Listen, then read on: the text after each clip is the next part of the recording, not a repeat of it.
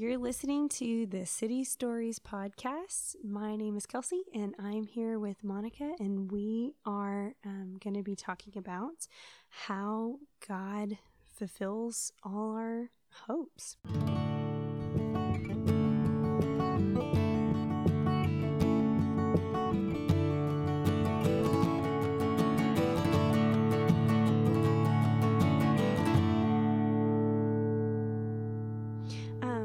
So Monica, what are some ways that your understanding of hope has changed throughout the years?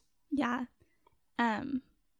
So a little over a year ago, I became a nurse. I graduated from school and I started working at Cook Children's Hospital, and I ended up getting placed in the pediatric ICU, which was like nothing in life can prepare you for that. Mm-hmm. And that experience has and continues to probably be the most life-changing thing I've ever gone through. And it really challenged my ability to believe that God is good and what that actually means and what we are putting our hope in when as Christians we say that we hope in God. I just couldn't fathom that for the past 4 years I'd gone to TCU and lived this really comfortable life, and less than a mile away there were children that were dying and suffering from cancer, and there is physical and sexual abuse and just the most heartbreaking things that can happen in this world, and it's happening to children, and it's nothing you can prepare yourself for. And I think it really revealed that, wow, I've been hoping in things that are so close to sounding like hoping in God, but I've actually been hoping in this life. And to like walk through a 9-year-old boy in his last days dying from cancer, and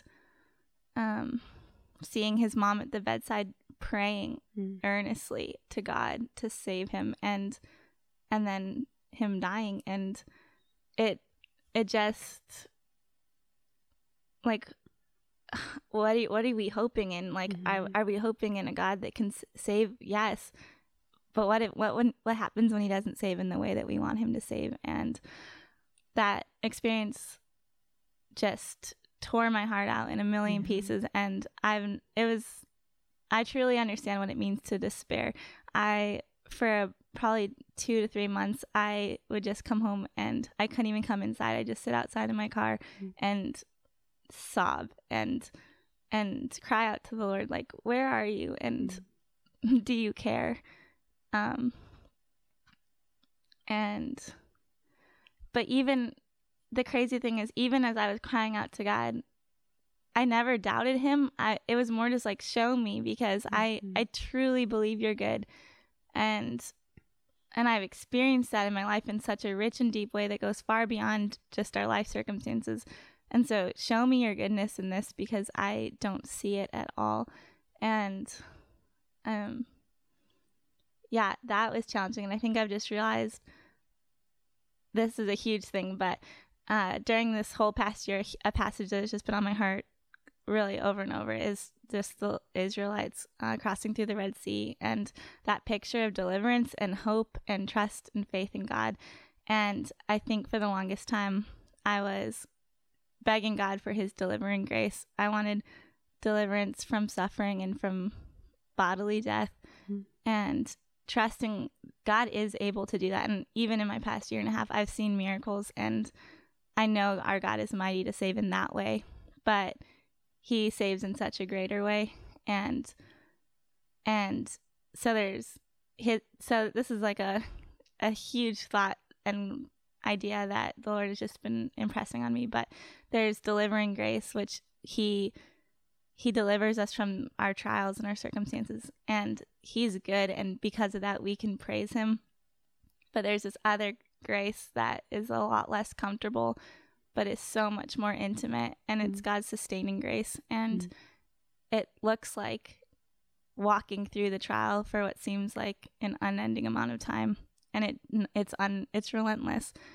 But even though he's not going to deliver you from that trial, he's going to sustain you through it. He's going to preserve your faith, and he even when it feels your faith is nothing, he's holding you. And when your heart is just broken and beyond description, beyond words, he's holding it. And I think I used to think grief was something to get over, and I've realized, like, I'm going to be in this field for a long time, and there's grieving every day. Like, you can't go to work and not have your heart just cry out that this isn't how it's supposed to be.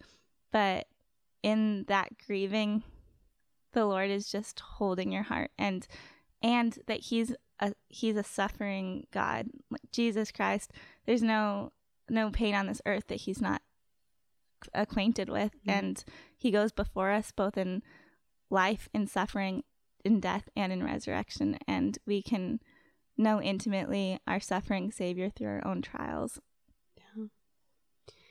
So have there been any specific instances that you found in Scripture or that Jesus talked about that have pointed you towards hope, about just that sustaining grace?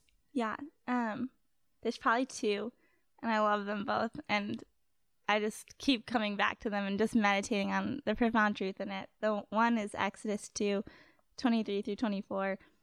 It reads, "And the people of Israel groaned because of their slavery and cried out for help, and their cry for rescue from slavery came up to God, and God heard their groaning, and God remembered his covenant, and God saw the people of Israel, and God knew." And I love that because we serve a God who hears and remembers and sees and knows, and that knows is probably what is like the most profound mystery to me, because like, what does that mean? And God knows. And I really wanted to find out, like, what does that actually mean? And so in the Blue Letter Bible, you can look up what the actual Hebrew word is and where else it's used. And that know is the word yada. And there's actually 8 different kinds of know, but that specific one means to know by experience. And that to me was just so beautiful, because in our suffering, in our slavery, in our crying out for help, God knows in such an intimate way, both because he created us and he knows everything, but Jesus goes before us in suffering, and he truly knows what the cruelties of this world, and he conquers that. Even the darkness is not dark to him. So that was one. And the other is 1 Peter 1:13, and it says, "Therefore, with minds that are alert and fully sober, set your hope on the grace to be brought to you when Jesus Christ is revealed at his coming." And I've heard that my whole life, that verse, and even at different seasons when I struggled with hope, that would be a verse I would go to. And I think it wasn't until this past year that part where it says with minds that are fully alert and sober, what it really means, because I honestly felt like I was kind of naive to the suffering in this world, and I would always be in the news or a distant family member, and like I cognizantly knew that it existed, but I hadn't experienced it. I didn't know personally and up close, but it's just really profound to think that it doesn't only say that we can hope when we're fully alert, when we're fully aware, when like there's a point in your life that most people have where it's like pre-deep suffering and post-deep suffering, and you'll never be the same after that moment or that season or that trial. And not only can we hope, and it says that we can, but it's almost as if like that produces true hope. Like to hope in ignorance, or to hope blindly thinking that this world is actually a really comfortable place, we're not aware of what we're actually hoping for. But in the midst of the trials, when everything that you could put your hope in is completely stripped away and reveals that no, you can't hope in this. Hope in God, hope in Jesus' second coming and in his grace. And so it's not, so in that way, our suffering and our trials, it's not a barrier to hope, it's the gateway to hope. And we know hope through that. And our hope that can persist is so much richer and deeper and true. We can hope in a living God. Probably one of the most impactful experiences as a nurse today was also one of the hardest, and it was like a little 9-year-old boy, and I had him like 3 days in a row, and he ended up passing away a couple days after I had him from cancer, and it had been a year-long suffering. And those last days, I mean, cancer is, man, it's suffering. And I walked into his room one day, and he's really frail, and his breaths are labored, and he's weak, and he has his 6-year-old brother nestled under his arm. And as I'm like just fidgeting and getting his medications ready, I hear that he's reading to him from scripture, and he has his Bible open to Psalm 23, and he's reading, "Even though I walk through the valley of the shadow of death, I will fear no evil, for you are with me." And like, what? He's 9 years old. Yeah. Like, profound. Like, that is God's sustaining grace. That one, like, that the Lord has revealed himself already to this young boy, that he's empowered him in saying, like, death has no hold on me, and it has no hold on you, because my life is now your life. And there's truly nothing to fear. Anything that this world would convince you to be fearful of, those worst case scenarios that you run through. What if this happens when you're standing on your wedding day and you're like, what if my life consists of this? And I see these families at the bedside, and I'm just thinking, like, this is the for worse that we speak of and no one would dare hope for when you're standing and making vows to stand with someone through it all. And these families never could have guessed they'd find themselves in these circumstances, but here they are.